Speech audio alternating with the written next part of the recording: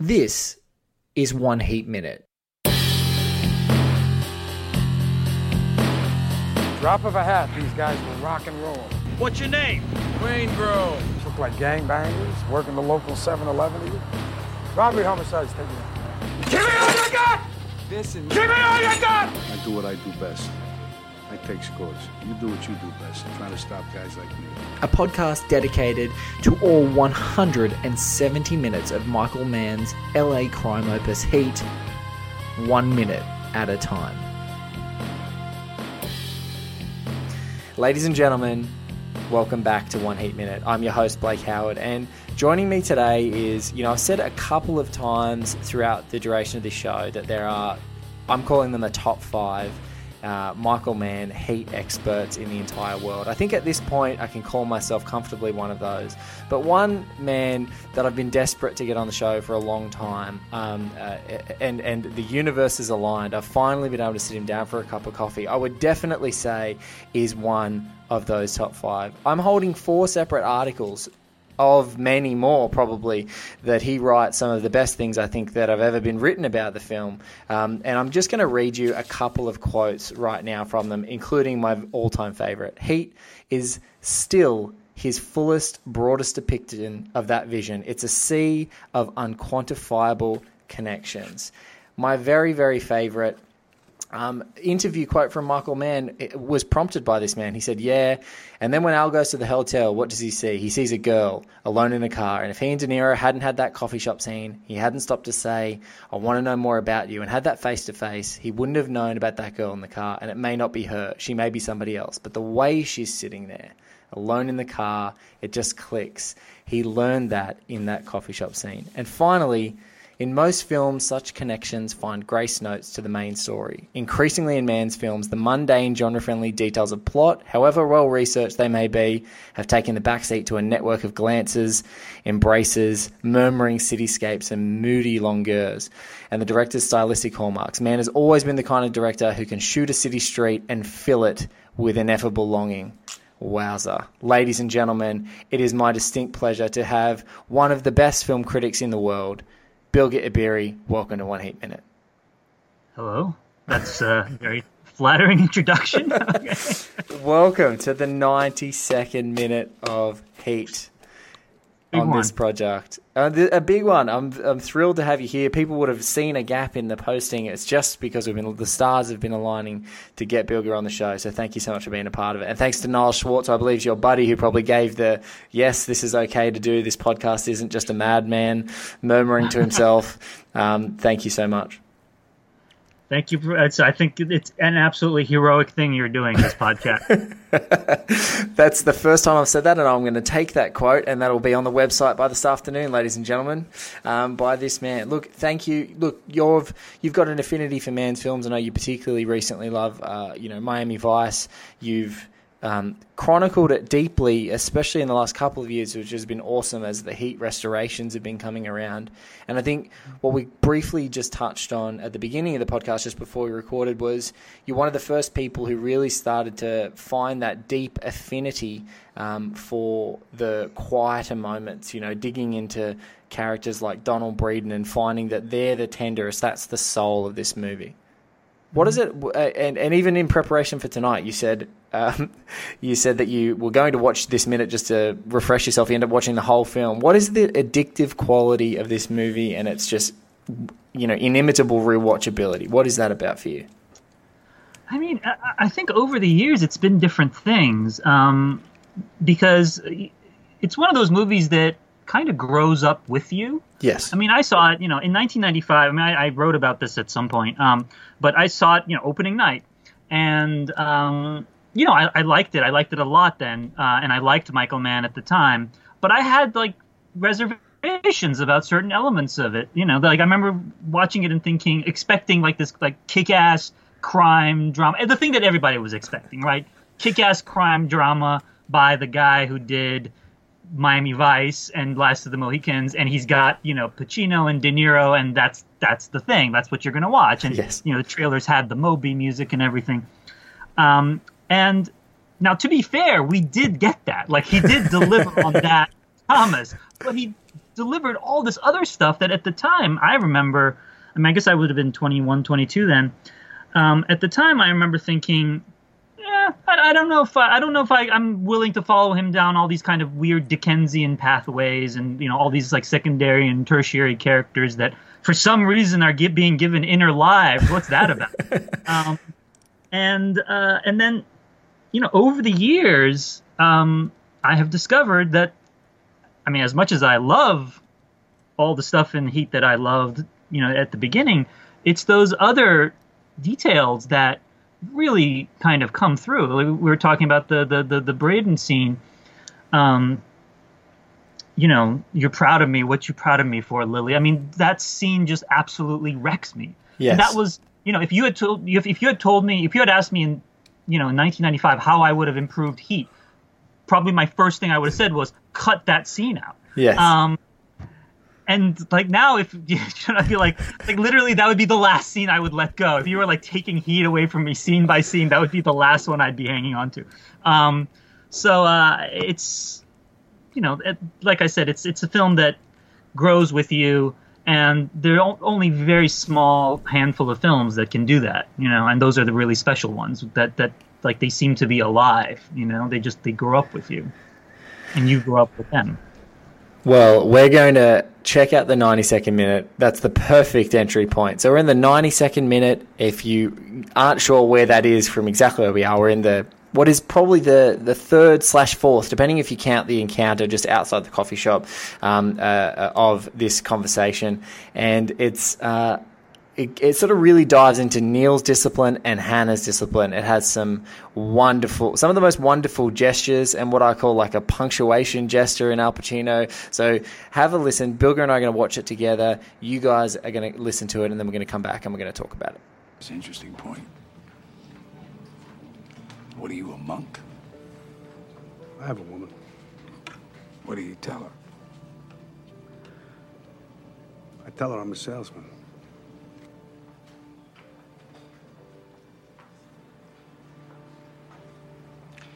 So then if you spot me coming around that corner, you're just gonna walk out on this woman?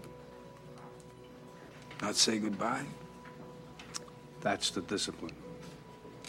That's pretty vacant, no? Yeah, it is what it is. It's that or we both better go do something else, pal. I don't know how to do anything else. Neither do I. I don't much want to either. Neither do I.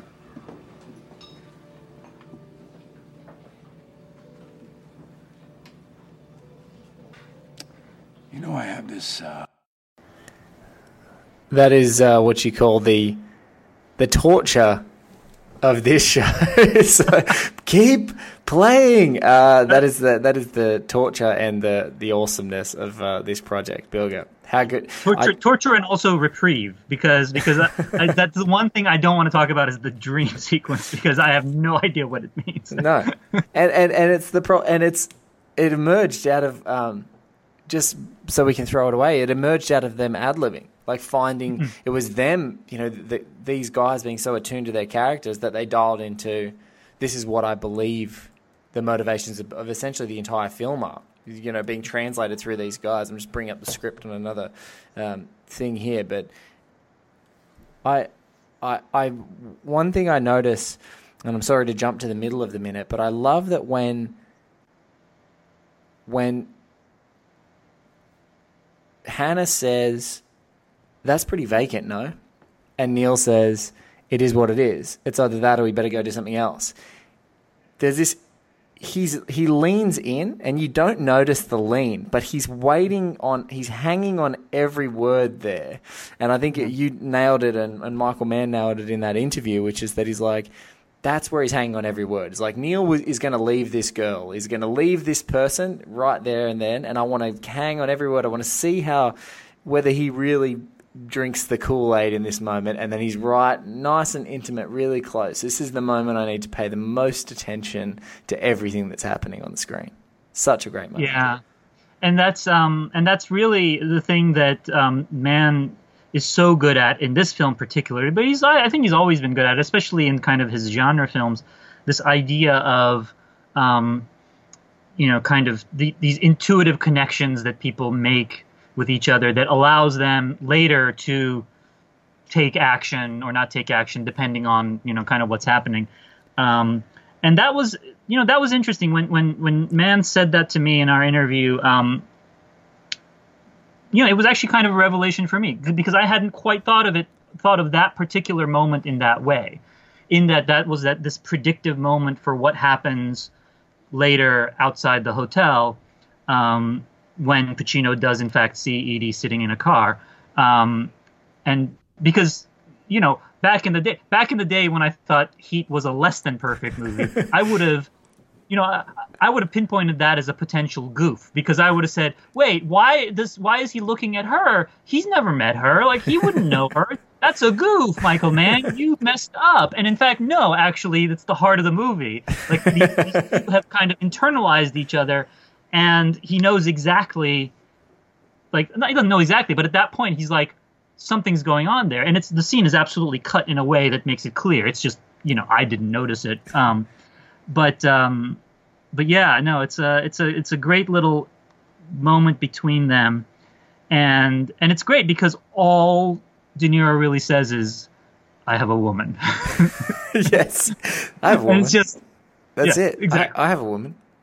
And it's like that's the Manola Dargis, when you had her, was saying this is kind of like the beginning of the end. Yes. And that's really kind of the beginning of. He's like, I have a woman, and like something deep within the recesses of Hannah's mind is like, click. Thank you very much. That's that moment. That's all she wrote. And what's funny is that I love the look on his face too when he's talking about, I tell her I'm a salesman. It's almost I've tried to pinpoint what it is, because it almost seems like he doesn't take it flippantly that he has to live this life where he just tells her the wrong thing, but it's almost like he's just sort of smiling. It's like, it's kind of embarrassing, but I tell her I'm a salesman. Like, it's almost a moment where Neil breaks for like a split second to smile, because he's like, I tell her I'm a salesman. Like, what more generic a job could you have? I'm a road salesman in metals. Not an arch criminal, an arch nemesis of this archetypal cop hero. Yeah, and it's slightly heartbreaking too. You're right, because we've seen by this point already the scene where he calls Edie when they're all out with their wives, or they're all out. He's out with their wives, and he feels the need to call her. Because at that point we've already been told the Jimmy McElwain quote from an earlier scene with Val Kilmer, I guess. And Neil's, that's the discipline. Neil's discipline is that he does not let that stuff get in the way. And we've already started to see that, like, she's kind of getting into his head. And he says, I tell her I'm a salesman. It's like two guys kind of confiding about their lives. And like, it is a touching, weird little moment. Like, there's some kind of intimacy in the fact that he's telling Pacino this. Yes, and he's like this weird. It almost feels, and it's casual too. It's like someone you work with. It's like you're just at the water cooler. I tell her I'm a salesman. Like, that's how casual. I tell her I'm a salesman. And so he starts to expand on that. And Vincent, straight away, being like the emotional person that he is, he's like, that's pretty vacant. Like, he feels very. I think Pacino's delivery so spot on there, because it feels very genuine. It's like, that's pretty vacant. Like, if this is a person that you actually care about, that's pretty vacant, no? He's like, It is what it is. And I said, it is what it is. Yeah. Well, these two guys, I mean, they understand each other, and I mean, that's, we will get to this later in the minute, but I don't want to be doing anything else. Neither do I. I mean, it really is. That's the kind of revelation where, in some ways, you understand at that moment that there is no place these two would rather be right now than like sitting in a coffee shop talking with each other. Like, as reluctant as De Niro was, and that little smile he gives right there. They both give each other a smile in that moment. It's perfect. I'm going to find the exact second of that so we can flag people. It's just perfect. Yeah, sorry, you were saying? No, I was going to say, I mean, you could kind of tell. I mean, De Niro smiles so little in this movie, but you could probably kind of tell the story of this movie through his smiles, Yes. right? Like because there's that other smile that he gives, like right as he's about to go after Wayne, like right when he sort of pulls the car and he's about to. I mean, that's like where he's like. At that point, he's totally broken from the discipline, right? Because he's like waited for Edie, he's got her, he's like going to take her. They're in the car, he's like going out. It's like it's all falling apart for him. But there's that little smile. It's just like he allows himself just that little pleasure of, fuck it, I'm going to get this guy. And it's and you're right, it's mad pleasure. It's mad pleasure when he turns the car. It's like this frantic, and then turns the car. Yeah. Great. It's 52 seconds into this minute that Pacino gives that lovely little smile, and De Niro's like, he's got his eyebrows raised, he's looking at him, and he's giving him as much of a smile as it can be. That's Heat. I think we need like a little comic, like you just to write Heat in 5 frames of De Niro actually smiling in this movie. It's just the entire. That's what it is. Oh, there's my cat. Can you hear her? Yes, I can. Ladies and gentlemen, we thought that the podcast might get interrupted by Bilge's cat, who is a little bit older, I'm guessing, and she's going a little deaf. She's about 10, actually. She's not, she's old, but not that old. But she's deaf, and she does not know how loud she is, and she's a little nuts. It's all right. She'll quiet down in a little bit. No, that's okay. She might actually make an on-camera appearance. Oh, that's cool. We're not recording the video, so that's totally fine. So back in 1995, like, interested in your perspective because you were there on the day. Was there a sense that? Well, can you describe him? Did you see it in New York City? Where were you at that time? Were you in New York? I was in New York. I had just moved to New York. Yeah. So was there a sense that, and I had a great chat with another, East Coast critic, Sean Burns, who's a huge fan of Michael Mann as well. And Sean talked about this weird incongruous thing that all the folks who are in New York are looking at these two guys who are like so synonymous with New York, like in an LA crime movie. They just felt like they'd been taken away from them. Was that something that you felt like as well, there, or was there more than just the general anticipation of these two guys facing off on screen against one another? I didn't, because I had just moved to New York, I hadn't, internalized the whole New York thing as much. I mean, I was kind of an outsider too. The other thing to remember, even though, and as I said, it was, Pacino and De Niro were really kind of top billed, and, it was very much built up as, Val Kilmer was a pretty big star then too. And I remember Val Kilmer was all over the ads. So Val Kilmer was kind of very much a part of this whole thing. Which was also interesting because he, he's obviously got a huge part in the film, but it's almost like if you tried to see it as a movie about 3 people, you'd be sort of misled in another whole other direction. It's either 2 or 70. Like the third, exactly. It's not a film about 2 people, or it's a film about 70. It can't just be a third, because then the next character that you elevate, it's like, oh well, he's got just as much time almost as Don Breeden, like the random guy who drives the car, So some good stuff there. But massive star, Warner Brothers. He just came out of Batman Returns, and I think it was Dov Honig who edited Batman Returns, and then had come over. Oh, sorry, not Batman Returns, Batman Forever, rather, excuse me. Batman Forever, and then there was a lot of the same crew came over. And Val Kilmer famously said the most fun he had working on Batman Forever was preparing for Heat. So that was that was his little dig, I think, at Schumacher. It's it's a great Val Kilmer performance, and it's interesting because he was seen so much as kind of a pretty boy. Not quite, kind of pretty boy movie star type, but then, his performance also is one of those things that as you watch Heat, you just discover more and more layers to his performance and to his storyline. So, and he gets away. I just don't think enough people. I just don't think enough people register that he gets away. You could do a sequel with Pacino going after Val Kilmer. I think, Chris, another filmmaker that you've made, and I've floated this theory a couple of times on the show, periodically, but a filmmaker that you've written about quite extensively as well, Mr. Chris Nolan. I think he tried to do the Heat sequel with Insomnia, but Nolan got such a a bleak view of humanity that he made Vincent Hanna completely amoral. Like he's just like willing to, like he's a broken dude with this, picture of morality, and now he just broke. Like that's the Chris Nolan view of existence as you get older and more cynical. Yeah, and he's it is interesting to see how many little things in Heat kind of pop up in Christopher Nolan movies later on. I'd never kind of realized that, like, William Fichtner in The Dark Knight is basically playing Van Zandt again. Yeah. He's basically a mob banker. Mob banker, that's exactly right. Yeah.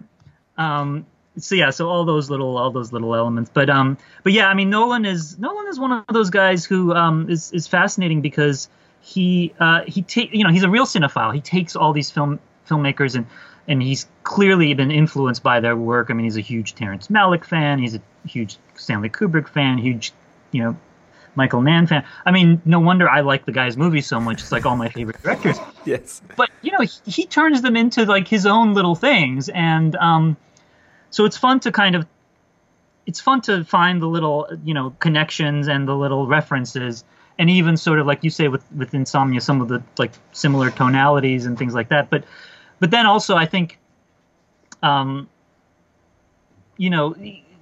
we run the risk sometimes of making Christopher Nolan seem derivative. No. I remember people used to do that with Paul Thomas Anderson too. Like people would say, "Oh, Paul Thomas Anderson, he has a tracking shot, long tracking shot in Boogie Nights that's like Goodfellas," and then somebody somewhere would say, "Yeah, he's just imitating Scorsese," and I was like, "He's not imitating Scorsese. Scorsese would never have made a movie like Boogie Nights, No. And people accuse Michael Mann of being derivative of Michael Mann. Like even some filmmakers, they talk about thematically derivative, and it's like, well, for fans of the work, it's like what he's proving to you is that he's sticking with similar themes, but they can just they just seem to unfurl depending on setting and depending on sort of intent. They can sort of unfurl and unfurl and unfurl and unfurl. And so many people are like, "Oh, Public Enemies, it's just Heat, with John Dillinger," and you're like, "No, it is absolute. Like you might pick up a few little bits and bobs in there, but it is absolutely a completely different intent. It's got much more in common with Black Hat than probably anything else, and then like The Inside has probably got more in common with Ali, it's like you might although the themes can sort of evolve, I find much more sort of strange connections and other things. And also Quentin Tarantino, he's the most famous cinephile and person who, liberally he goes, "You steal from the best." That's exactly what you do. And so that I think it's also just mood. People, if they want to, have a dig at someone, they're like, "Oh, they stole that." And then if you're as brash as Tarantino, you're like, "Yeah, hell yeah, I stole it. It was awesome." Yeah, it's. I mean, some of the greatest. I mean, look. No one was a bigger thief than Shakespeare, right? I mean, yes.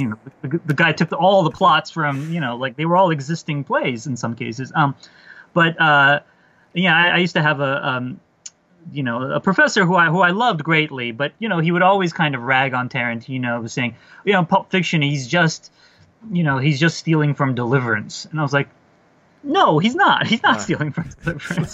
Basically, that is a random pull. I was, sometimes when someone's like, he's just stealing from, I reckon 25 movies went through my head with Pulp Fiction, and then you went Deliverance. I'm like, no, he's not. and then the people, then the whole thing about how he was stealing Reservoir Dogs from City on Fire. Yeah.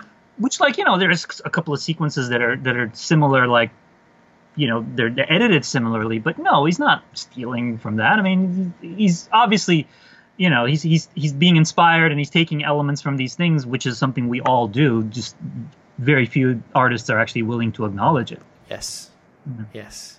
And Mann actually is one of those people who I think is a cinephile. He watches a lot of films. He doesn't like to talk about them that much. No. He doesn't like to talk about his influences.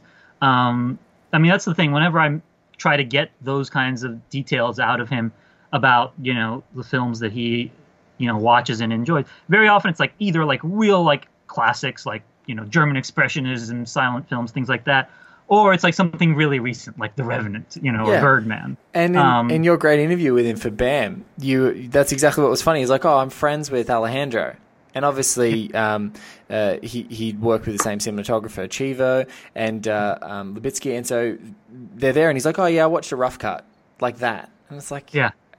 that movie, like, no offense, like, it's a great film, but it's at the same time, it's like, we want you to tell us everything that you love. We want to know the movies you obsess over. But, you know, like you said, Mann's a Kubrick guy like Nolan's a Kubrick guy. That's probably why. When Michael Mann popped up in the Dark Knight trilogy documentary and he was talking about all the things he liked about the Dark Knight, I think lots of Mann crazy nuts like myself and yourself probably went, oh my God, he's seen these movies? He even watched them? Like he watches a superhero movie? I can't even envisage what Michael Mann must be like watching that. You should, he was at the screening of Black Hat at BAM. I don't know if a couple of people mentioned this at the time, but, he actually sat down in the audience and watched it with us because it was the director's cut and the first time that had been seen, on a screen.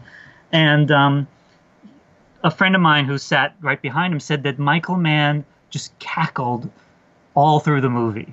Like he just laughed at every line. He was just having like a blast watching Black Hat. So there you go. Like, I mean, he's apparently kind of a very vocal movie watcher. Now tell me about, sorry to take briefly off of Heat, but knowing that Michael Mann fans are obviously listening to the show, the Black Hat director's cut has not come to Australia. I don't even know if it's available these days to actually purchase. Can you buy Black Hat, the cut that you've seen?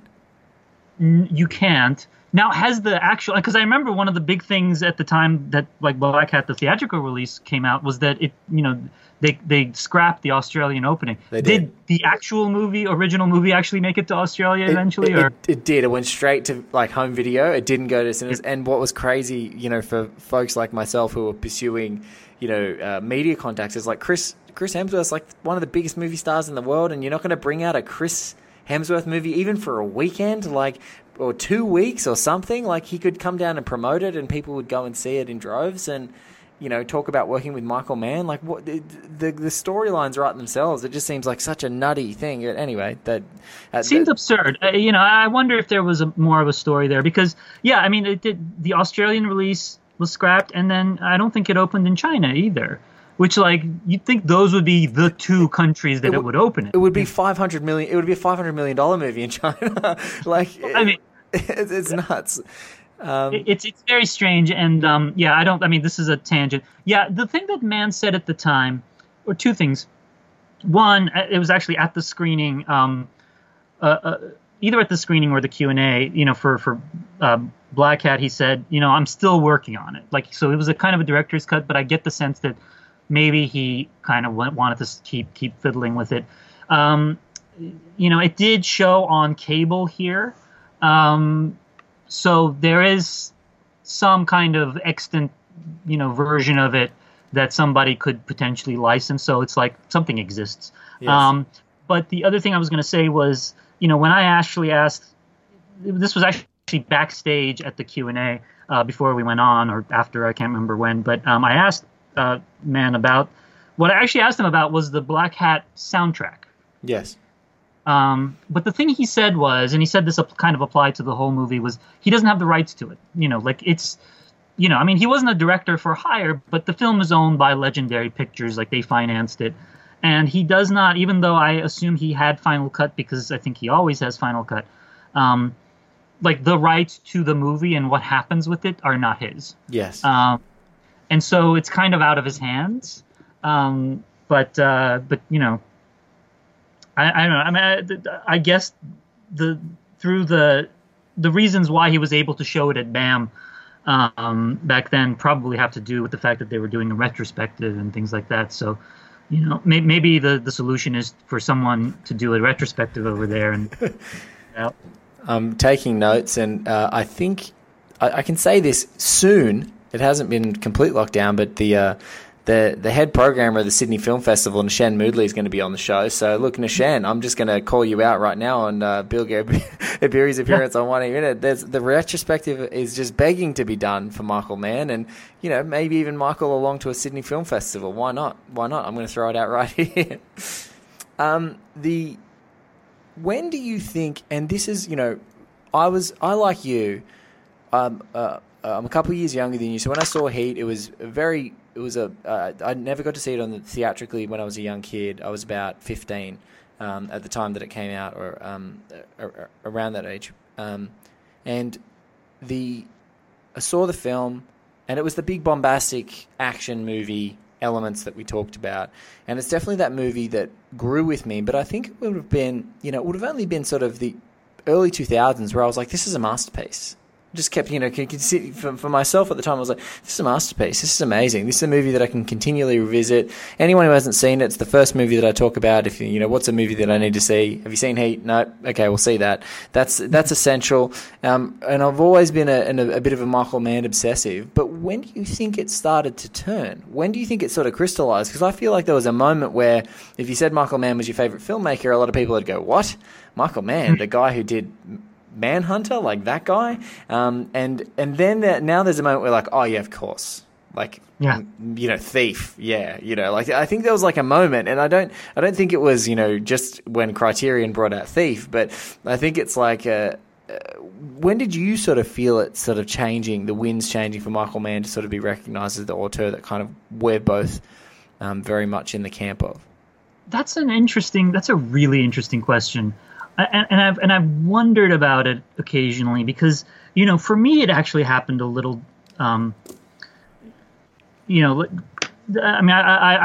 fact, I just talked about this on another podcast, but I'll talk about it here as well. For me, like I said, I loved Heat. A lot of Michael Mann films were like that, where they was like, okay, this is great, but there are like a couple of Michael Mannisms that are like a little too much. Who the hell does this guy think he is? Like, yes, he made a very good movie. Thank you, Michael Mann. But like, enough with the techno operatic music as like, little girls look at the camera. I mean, for me, it actually, the switch over from this guy's really good to, oh fuck, this guy like is one of the greats. Ironically enough, it was when I saw Miami Vice, the film. Yes. Which is ironic because for a lot of people that was the moment that they turned against Michael Mann. It was like when I saw Miami Vice, which seemed to be a movie that was actually built largely out of Michael Mannisms. Yes. Like largely out of those things that we might have been annoyed with in these sort of bigger films. And there, like the plot, even though the plot was certainly important, it kind of took a back seat, much more so. Like where the Gong Li storyline just kind of took over the movie in a way that no crime thriller is ever allowed to let like a romance take over. All these different elements, and it was actually as I watched that film and as I was completely blown away by it, and afterwards I was like, oh my God, I have to go back and rewatch every Michael Mann movie because I suddenly realize what's going on, and like suddenly the whole thing like makes sense. And of course, it was after that I rewatched everything. I was like, all right, well, masterpiece. But I mean, the Heat's greatness had obviously made itself clear by that point.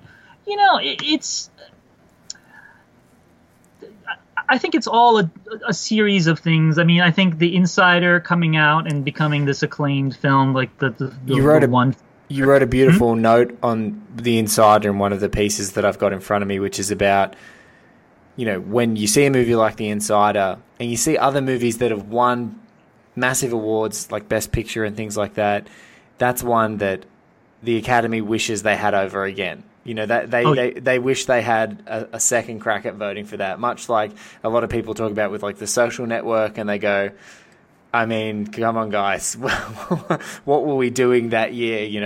And much respect to the filmmakers of Spotlight, but at the same time, I'm just like, if you wanted the best journalism movie that was up for a Best Picture in the recent years since All the President's Men, it's The Insider. Like, that's what it is. It's it's immediacy and all those sorts of things that you talk about.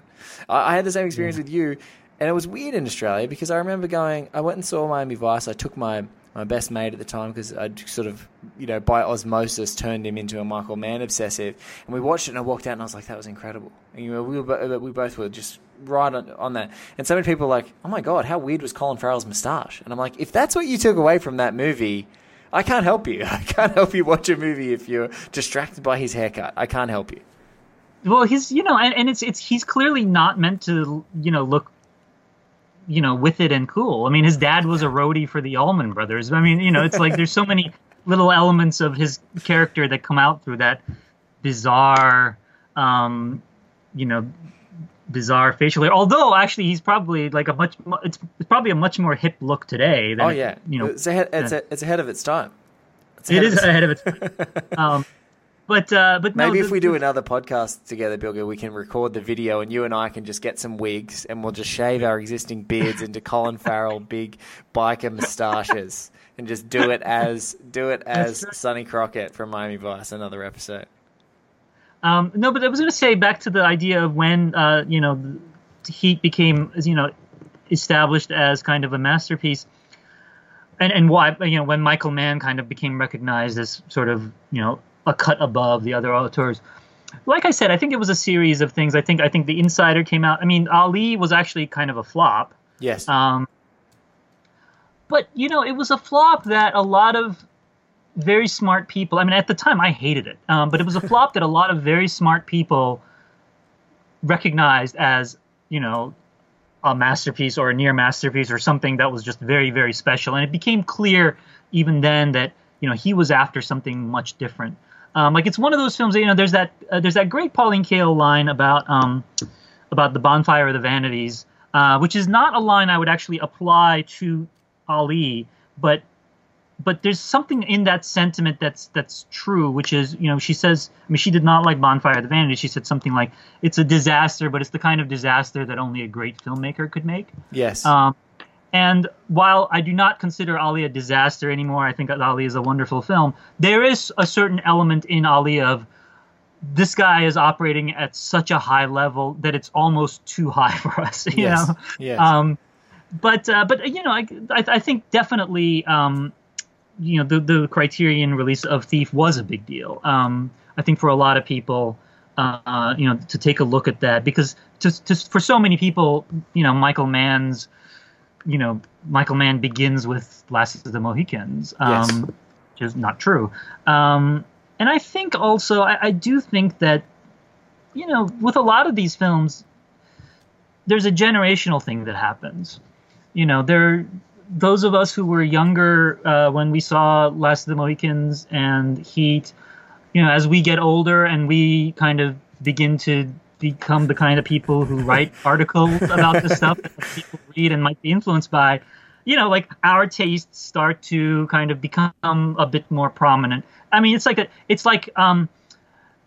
Mrs. Doubtfire is now considered a classic. I mean, when I didn't see Mrs. Doubtfire when it came out, but I remember when it came out, the people I knew, my age, hated it. They were like, this is terrible, terrible comedy with Robin Williams dressing up as a woman, and it made a lot of money, but who cares? It's terrible.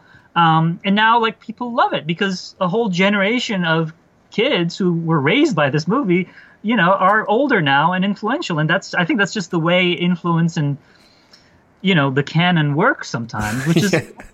We're happy with that. We're at least happy that some good filmmakers can emerge out of that. I don't think Patch Adams is going to have the same fate as Mrs. Doubtfire. It's not. Definitely but what will? Oh God, what movie was I thinking of just recently that will have this kind of resurgence one day? Well, I mean, you see it with other movies like like Hocus Pocus and yes, Practical Magic, and even Jurassic Park was obviously a hit and critics loved it at the time. But the idea that Jurassic Park has to be considered one of Steven Spielberg's absolute greatest films, that was not in the cards in 1993. In 1993, it was very much okay. He did it. He got one off on us again. He totally scared us. He made a lot of money. It's a good movie. Solid. It's no list 10 other Spielberg movies. And of course now it's like, if you don't put it in the top 5 of your ranking, you'll get hate mail. Oh God. One thing, just getting back to the minute here, I wrote a little note. I wrote a piece on Man some time ago, that where I sort of tried to unpack these two guys in the canon, and using this sort of conversation as like the legend of how to understand it. What it's like, there's these great performance style notes that happen in this moment, and I think the fundamental difference is De Niro's belief in stillness with his character here. So he's got this belief as Macaulay that most of the time he doesn't have to be expressive. Most of the time his eyes are just telling a story and he can let that go. And I just love the complete and utter contrast in that, with Pacino being so hyper aware of putting a gesture like that chin gesture I'm sort of doing to Bilge as we're talking via video, but that chin gesture and the pause is just a thing of beauty that, you know, sometimes I wish I could do in real conversations. Like, you wish you had the bluster and that sort of Vincent Hanna magic yourself in a conversation to have the balls to pause and just like punctuate it with a pause. I just love that style contrast in these guys who came up. And I think you were talking to Mann about, in one of the interviews, we're talking about what are the styles of these actors, and Mann was very quick to say, well, no, these guys aren't from the same style. They invented their own style, and you're just watching their styles bash against one another, even though they came from the same point. They've originated from the same point. They've turned into two completely different things. Yeah, and you really see that in the dialectic between the two of them throughout the film. And also you see it in the style of the film and the way it changes when it's with one or the other. I mean, yes, you know, De Niro is very calm, very controlled, doesn't talk much, very efficient in all his movements and words. And Pacino, I mean, Hanna is, he's become a meme, right? I mean, you've obviously talked about this on other episodes, but, you know, she's got a great ass and all this stuff. All the great Pacino-isms from this movie are actually Vincent Hanna trying to provoke something out of the people that they're all interrogations of a sort, right? Yes. But the other thing that Pacino does as an actor is when he goes so big, it allows him to do other things that are actually still fairly big, but given kind of the level that he's set with, you know, his other sort of the breadth of what he's doing earlier, they register as subtle, because that chin gesture you mentioned is not a subtle gesture. I mean, like you said, if you did that in the middle of a conversation, the other person would be like, "What are you doing?" Like, that's very strange behavior. But because we've already seen Hanna act like a fucking lunatic in so many scenes, here he can actually do something like that that's not subtle at all. But to our minds, that's like, oh, that's just, you know, that's he dialed it down. Because again, he's trying to get a rise out of, or he's trying to provoke some kind of reaction out of Macaulay. And it's reined in so much though here. That's what's so great about it. Like, yeah, that's what I've noticed. Exactly right. It's almost like a scale. It's like everyone else he's provoking, he can be big and blustery and yell. And Neil's way too wily for that. He's just like a different animal completely. So it's like, if you do that, if you do the two sort of that fast twitch craziness, it's just not going to fly. It's just like, no, that's not going to happen. Yeah, exactly. I mean, exactly. I mean, if in the middle of that scene, of the coffee shop scene, you know, Pacino goes, "Give me all you got," like, Neil's going to shoot him. Neil will 100% shoot him. There's no doubt. There's absolutely no doubt. There's like a Han Solo Greedo moment waiting to happen if that ever happened, and Neil would have shot first. There's no doubt. Yeah. There's not going to be a revision. Yeah, exactly. I mean, so he has to, do those gestures and kind of hit those highs based on who he's talking to and who he's trying to kind of provoke. What I do think is interesting, though, and as I mentioned, you know, the style of the film, you know, when it cuts to Hanna, not at home, but when he's doing his job, when he's like on the street, you know, it's always lots of handheld, lots of like over the shoulder following him through these corridors, following him through like these little alleyways and into, you know, a lot of unbroken kind of handheld shots. And he's like, and I think it's, and lots of close-ups, moving close-ups, you know, very much kind of trying to convey the sense that he's like in this world and he has to be very aware of everything around him. He's like very much alive in that moment, you know, very like these kind of, there's a real immediacy to the style of the film in those moments.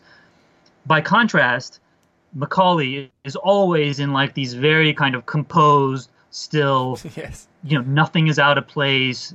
Nothing can be out of place because there's nothing there. Like his apartment is just totally empty. You know, he's always like you always see him in these kind of big, empty fields, wide shots. I mean, it's like something out of Miami Vice. He's always very controlled. He's always in control of his surroundings. And the frames are often very static, or if they move, it's a very kind of very deliberate movement of the camera. But after this kind of fulcrum point of the coffee shop conversation, things start to change after that. Like, yes. Neil's life becomes a little wilder, and things become a little more uncertain, and you do start to get, kind of like slightly more agitated close-ups of him. So much so that by the end, when he's going into, Trejo's apartment and into some of these other spaces, and then you do Van Zant's house as well. There's that great sort of, he sort of emerges. Like emerges out of the ground, out of the infinity pool, and you're like, oh, geez, it's not the Neil that we see pacing, walking down. It's like he's coming out of things, and I think that's one of the most frantic moments in my mind is that lead up to where he tosses the chair through Van Zant's window, and he's just stalking him outside in the darkness. That's some creepy stuff. Yeah. Not associated with the character at any other point, really. Yeah, and I want to I don't want to step on the toes of whoever does that moment, but that Van Zant moment there is great because he's like, where is Waingro? And the guy's like, how the hell should I know? And there's no kind of like, okay, now I'm going to torture you and try to get it out of it. It's just like, bang, he's dead. Like, Neil is like, oh yeah, of course he doesn't know. Like, fuck this guy, he's gone, I just think that's like I said, every minute of this movie offers something. I think that's one of the brilliant things about this podcast that you're doing is that it's one of the few movies where there is something to talk about in every single minute of the film. But back to our minute. Back to our minute. But it really is. I really do think that this is kind of the fulcrum on which the whole rest of the movie turns, and where there's almost this like transference between them. Yes. In a way. Because if you think about it, Neil's whole thing about, anything you're willing to leave and, not willing to leave in 30 seconds flat if you see the heat around the corner. I mean, the heat is literally sitting across a coffee shop table talking to him, right? And he still goes through with the whole thing. And yes, he's got a lot of moves and he kind of disappears. But like, this is the point at which you leave. Like, this is the point at which you get on the plane and you're gone. Like, they're on to you. They're on to everybody of your crew. The heat just bought you a cup of coffee. It's time for you to abandon your hype plan. I love so much that you said that, because it's so many moments that, and that's what I love really about it's another sort of ancillary character really, but Jon Voight's character in this as Nate. Nate is already having the come to Jesus moment, right? So to speak, with him in the car, in this little confessional, this fraternal relationship. He's like, they know.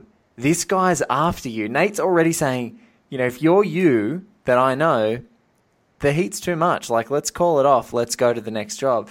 And you're right. That is just that's the perfect. The heat's not around the corner. The heat just bought you a cup of coffee. They know about everything. Look, I can't think of a better way to end this episode. So that's where we're going to end. Ladies and gentlemen, this has been One Heat Minute. This has been minute 92.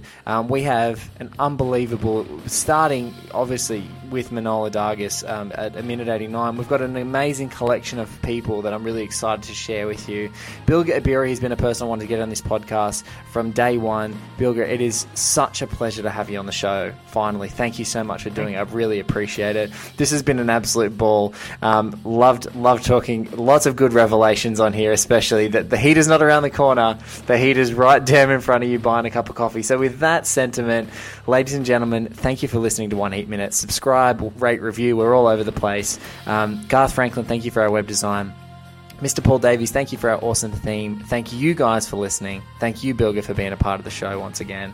And you'll catch us on another episode of One Heat Minute. Not around the corner. I'll buy you a cup of coffee. You can have a listen.